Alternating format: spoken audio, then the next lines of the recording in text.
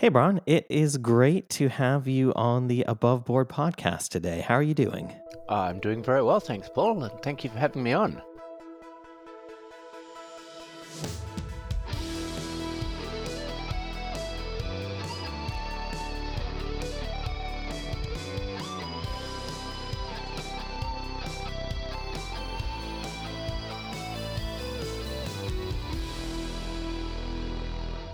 Jack and I have been using Fastmail since we started Fathom and even before that. So it's great to have a conversation with somebody who is also so invested in digital privacy. Let's get into some questions. I guess the first thing that I'm curious about is, why do you think digital privacy is important in general, in a general sense? Well, I think the question's more the more general question: why is privacy important to people? And a quick look back through history will show how dangerous it is for the state to know everything about everybody. For those in power to be able to control everybody. So a lot of it comes down to that, and those in power are not necessarily a country or a state as such, but if you know everything about somebody, it's a lot easier to control them. And in the case where private companies know everything about you, they can build targeted marketing, which behaves a lot like phishing, but it has a veneer of respectability above it. That they are sending you something that is targeted and customized to make you behave in a way that you wouldn't choose to of your own free will. So yeah, information asymmetry. It leads to you being controlled, whether it's a political campaign that knows your personal hot buttons or a blackmailer who knows your darkest secrets. I'm glad you brought this up. So I talk about this with my wife a lot, and she talks about the idea of if we were to surveil people for a particular good. So, for example, children being trafficked, that kind of thing. Should we surveil everyone? But even if you trust your government, imagine having all that information controlled by private party. I mean, we do with Facebook for a lot of it, but they know everything about you, and they can just, as you say, control you and do various other things. Yeah, and it will always be for the best of reasons, right? Everyone believes they're doing Yes. they're doing good as they force you to behave in a way that matches their values rather than your own. And even if you trusted the people in control of it, it eventually will get breached, and then your data's out there. Even if we agree to having everything about us tracked, someone will get hold of it, and before you know it, that's going to be fun. Yeah. So I'm glad you mentioned that. We don't talk about that enough. So I think that's a very good point. Yes, we're going to get straight into politics right away, aren't we? The whole idea that you want a government where if it was controlled by the people who disagree with you, you still have a life you can live. Yeah. No, we get political sometimes on the podcast. Not too much, but we do. I think this is a good point, though. Yeah, any party, they still have that data. They can use it for your greater good. And yeah, no, it's best to keep it in your hands. Don't want to have it all collected just because you like the people who are currently doing the collecting. Yeah. So let's talk about Fastmail then. Did Fastmail kick off because you were seeing what Google did, or what's the story behind starting it? So I didn't actually start Fastmail. I joined in 2004, but Fastmail was founded right back in 1999. And it was Jeremy Howard and Rob Mueller at the time. Rob's still involved. I don't know if you know of what Jeremy's doing, but he's very involved in the artificial intelligence world these days. He moved on from Fastmail back in 2010 when we sold the company to Opera Software. Well, they sold the company to Opera Software. I wasn't an owner at the time. I was a lowly employee. But in 2013, Opera sold the company back to us. They'd bought us because they were planning to add email to the social network they were going to build called Browse.me. I still have a Browse.me t-shirt, but it never launched. And they changed direction, became more focused on the advertising side of their business, which didn't fit well with our customers who are quite allergic to advertising. So they sold the company back to us in 2013. Wait, so hold on a minute. So 1999 it was founded. Opera bought it. When did Opera buy it? 2010. And then who bought it back? 4 of the 6 staff. Wow. So Rob, who was one of the original founders, was one of the 4 of us, and the other 3 were Richard, who'd been around since 2003. He'd started before I had, and Neil, who, whether you look at it, whether he started before me or not, he was still a student in high school when he was involved in our forums and said, I could make that website look better than it does now. And Rob said, show me. And so he did, and got contracting work with us and worked as a contractor on and off through university until in 2010 he was hired directly by Opera to work with us, and then moved to Australia and stayed with Fastmail. I love that. I can improve your website. Go on then, improve it. Okay, here you go. And then you got hired. That's amazing. That's how our support team was started too. Someone who was active on our forums and were like, would you like to be paid to do this? And it all grew from there. It's a good lesson in providing value constantly, because you never know what opportunities will come out of that value you're providing. Yeah, totally. 1999. Okay, so you brought it back. So are you fully independent now? Yes. Yeah. We in 2015 we purchased POBox.com, or IC Group as they were. So we now have a Philadelphia office as well, and we have the POBox product as well as Fastmail and TopicBox, which is something that we built together with the team there, and is part of the new company's stuff. And TopicBox is more we call it the electronic memory for your teams. It's mailing lists complete with search and a nice interface, and something that you can send all your email into so it doesn't get lost when individual people leave. Okay, so 2013, there's still a lot of competition. There's even more competition. What drove you to say, yes, let's buy it back and let's go? We really enjoyed working on it, and we loved the company and thought it had a future. And great reason. Given that Opera didn't want to keep doing email, it was that or shut it down. Was there always a focus on privacy? Was that something that happened when you bought the company back? So how did that kind of come up? The goal was just creating a good email service so serious people could get work done over email. That kind of thing didn't exist at the time.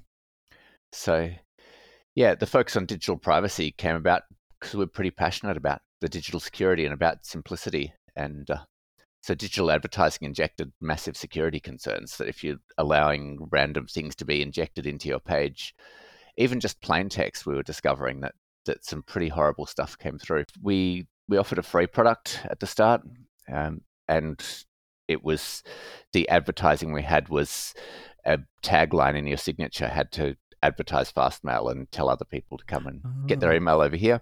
Yeah. But we were also going to try and monetize the interface by having just a plain text ad show when people logged in, so that we'd get paid something in exchange for their account.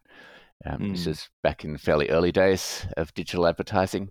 But even there, through a fairly reputable ad broker, we would find totally inappropriate stuff coming through that we had requested that we didn't get.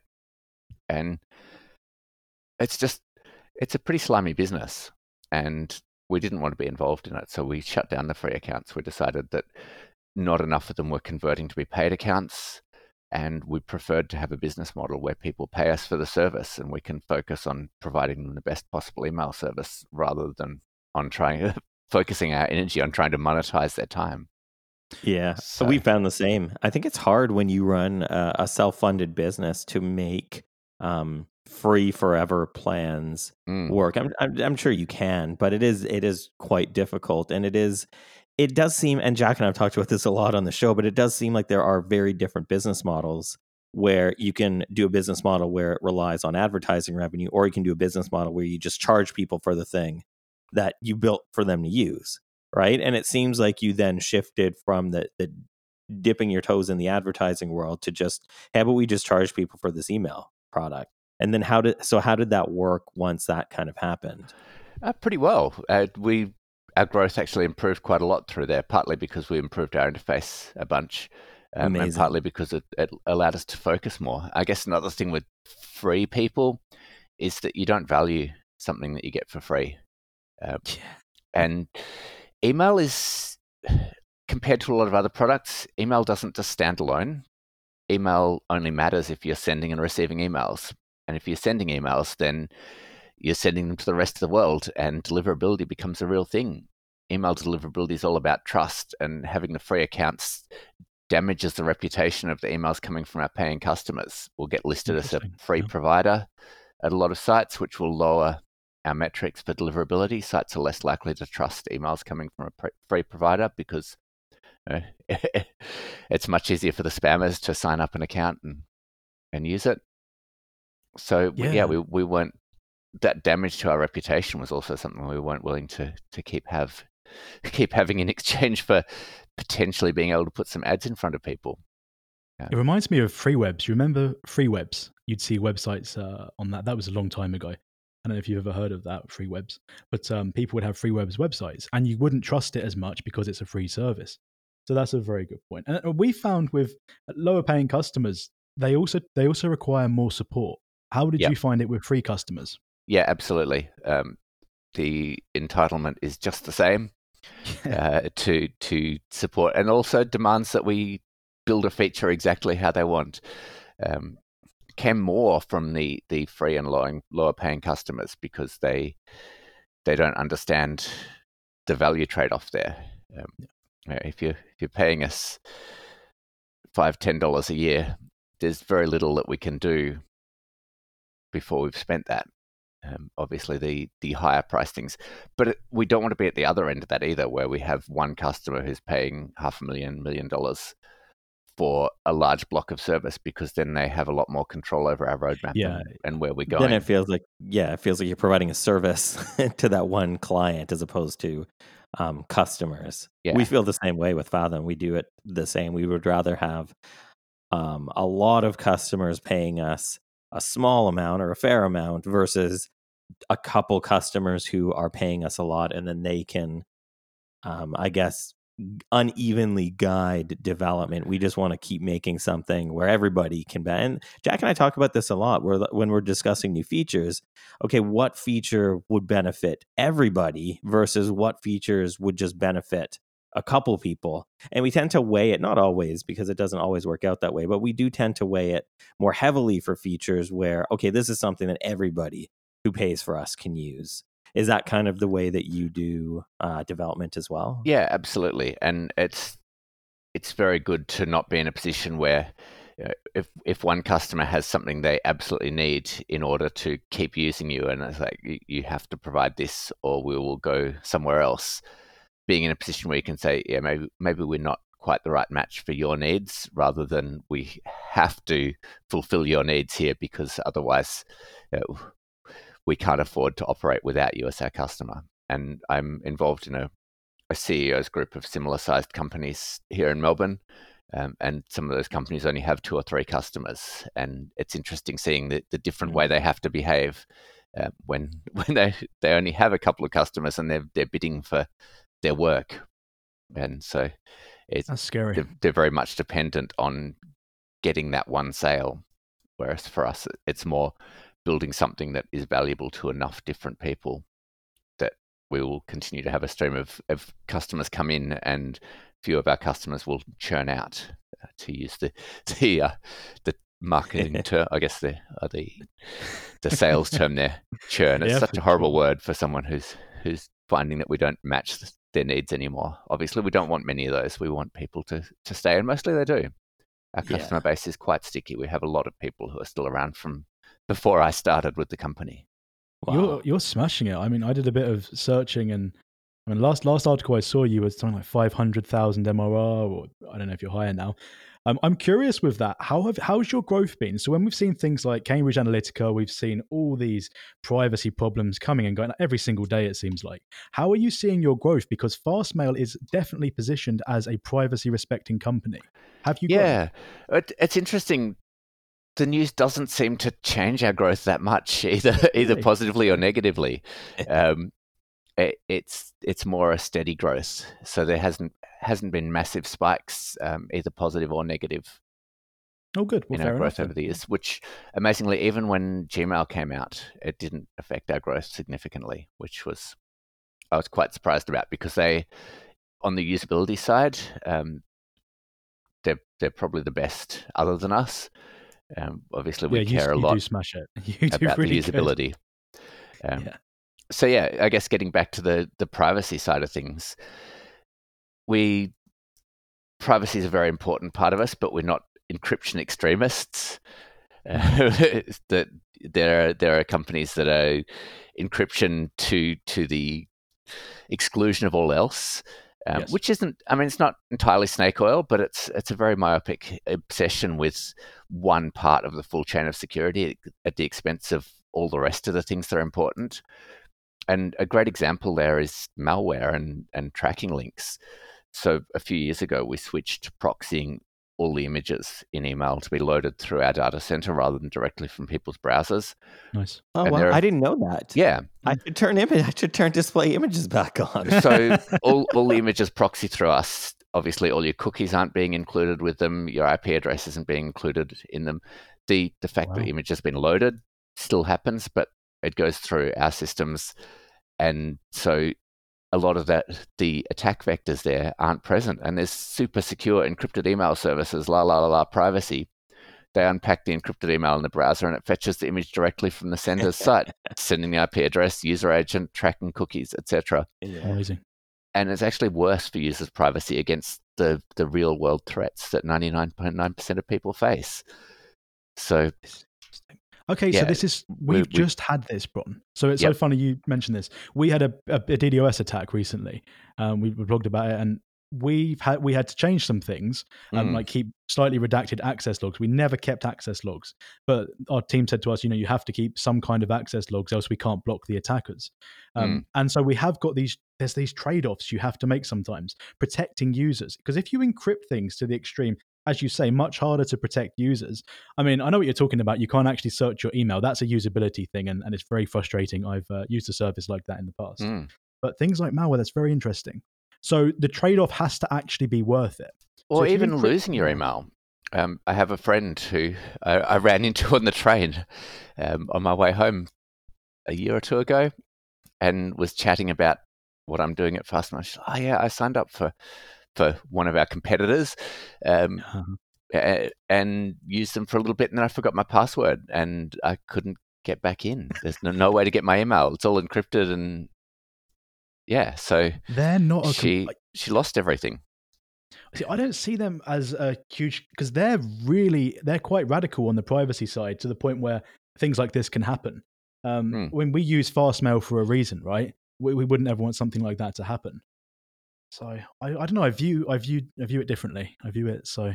Fastmail is, to me, a really good middle ground, because you're not big tech and you're not invading people's privacy, but you're not going to the extreme / radical side where you run risks like losing our data, which would be awful.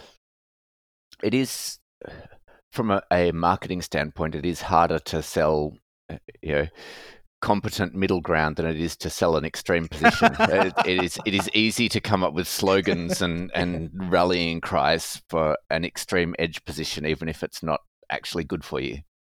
Yeah, that is true, because you're somewhat of a middle ground. I mean, but Fastmail is really good value. I mean, I looked at the pricing again. I was doing some research the other day. The pricing, I mean, what's the thing there? Is it a high volume, low price game? How do you see that with regards to pricing? Yeah, part of it's what the market will bear, obviously. Sure. We need to be competitive with other things that are in the market. And part of it is that we have built a lot of stuff really streamlined. We were a team of 3 people for quite a few years.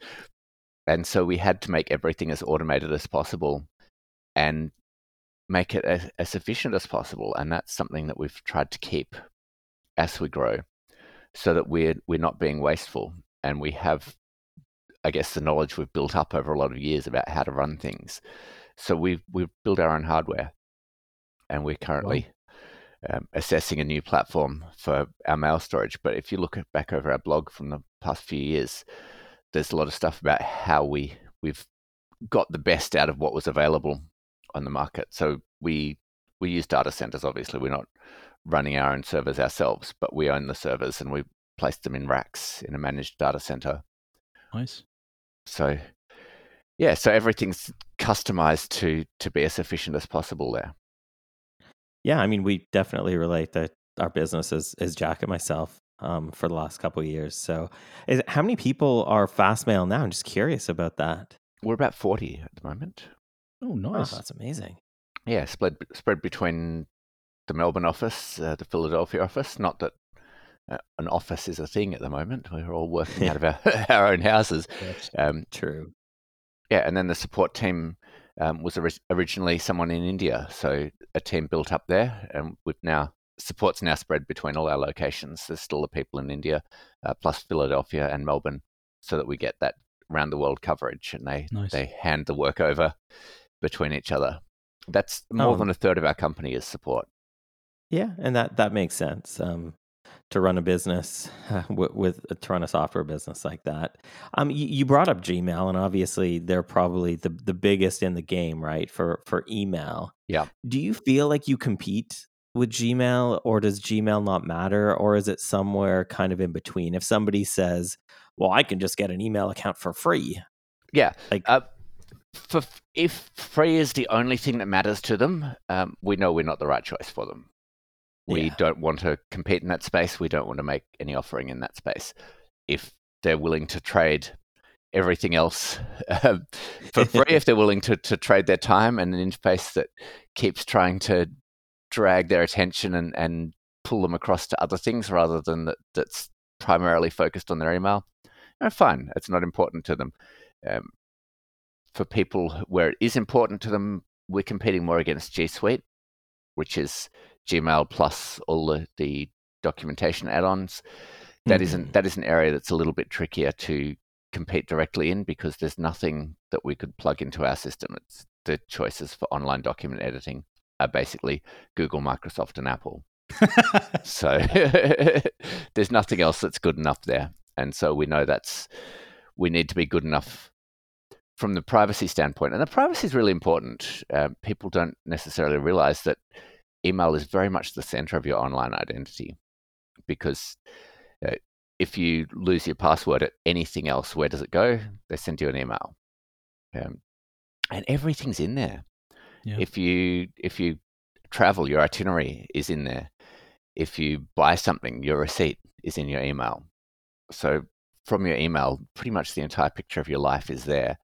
And if your email is compromised, then that can be leveraged to get into pretty much everything else that you do online. So yeah, actually, one of my that reminds me, my favorite feature of Fastmail is that the user account doesn't have to be your email address. Like my user account for my main email address isn't that email address, which feels like such a great way to offer security on email, because I agree with everything you said. Email is probably the most important thing. It's the thing that holds all of the digital privacy and security you have on the internet together. Yeah. So things like that, I think, that makes a ton of sense, and that is a good way to put it. Yeah, it's kind of a second password then. Yeah. A lesson I want to point out, you're very clear about where you're competing. Someone wants free, you say, okay, you're not for us. So people listening, a lot of them are business owners or they're doing startups. That's a really important lesson. Be very clear about where you're competing. And I think it helps us all develop our businesses when we're clear. And it means you're not wasting time trying to get customers that you don't actually want. A question we have as well. So you started in 1999, self-funded, you bought it back. Do you have outside investors that you can talk about? Or is it all 100% owned by it's 100% owned by staff. Cool. Currently, well, that's not entirely true. Rob Mueller's older brother bought a couple of percent. Oh, sure, yeah. Okay. In the purchase, just wanted to be dragged along. So I guess he's an outside investor in that he's not staff. Yeah. But yeah, he only has a couple of percent. And other than that, we now have 7 staff. A couple of the PO Box original staff also bought in, and one other person in Melbourne since we bought the company. So that was just last year. But yes, we're still entirely staff owned. Oh, that's amazing. Hey, so how do you market your company? How do you get the word out? I feel like most people know about Fastmail, but obviously there are people that don't. What do you do for that? I go on podcasts. You're welcome. Obviously, also digital advertising. It's not amazingly successful, but it is a good way to test our message and see what's resonating with people. A lot of it's word of mouth. Most of it is word of mouth. Our market's still fairly technical, so we get a lot of people through developers and through kind of the technical websites. So Hacker News has obviously been a place where we're well known and where we appear. Any discussion about email, we will wind up having some of our happy customers pop in there and rave about how awesome we are, which brings new people. So yeah, a lot of it's word of mouth, people talking about how much they've enjoyed it. And once people use it, well, I guess the other way around is more if you've been using Fastmail for a while and you see other people using their email service, you go, wow, I don't realize how good I've got it until I see what other people are doing. So once people have tried us and enjoyed us, they generally stay around. For digital, you mentioned digital advertising. Do you, because you have a focus on privacy, do you then go after digital advertising that is also privacy focused? Like, do you advertise on Google? We do some advertising on Google, and we do advertising through Microsoft as well, and through DuckDuckGo and Bing. But yeah, we try more to place messages where people who might be interested in us are, rather than broadcast them widely. It feels kind of. I think we were talking to the person who runs marketing at DuckDuckGo, and they advertise on Google. And we were talking to them about that. It's interesting. Like it's really interesting. Jack and I have had this conversation quite a bit as well about advertising and should we advertise on Google or not. But it does seem interesting that you can use their platform to draw the right people away from their platform to your platform. We don't integrate tightly with their system. Like the full integration with Google Analytics and Google Ads is very much about driving metrics to discover lots of skeezy stuff about people and then use that to work out who to sell to. Yeah. So we're deliberately not using all the capabilities of that platform because we disagree with what they do. For sure. So it makes it less efficient for us. But that's obviously the trade-off. If you disagree with the way that works, it's not really fair to then use it. Yeah. No, DuckDuckGo definitely challenged us on that because if it's for the greater good and you're drawing people away, you're winning. Google won't even notice the money, and it compounds. Well, yeah, and you have to use what exists in the world. As with everything, right? The extreme positions are easy to describe, but they're not useful. That was actually us on access logs, Bron. We don't keep access logs, then we get attacked. We need to have some kind of access log.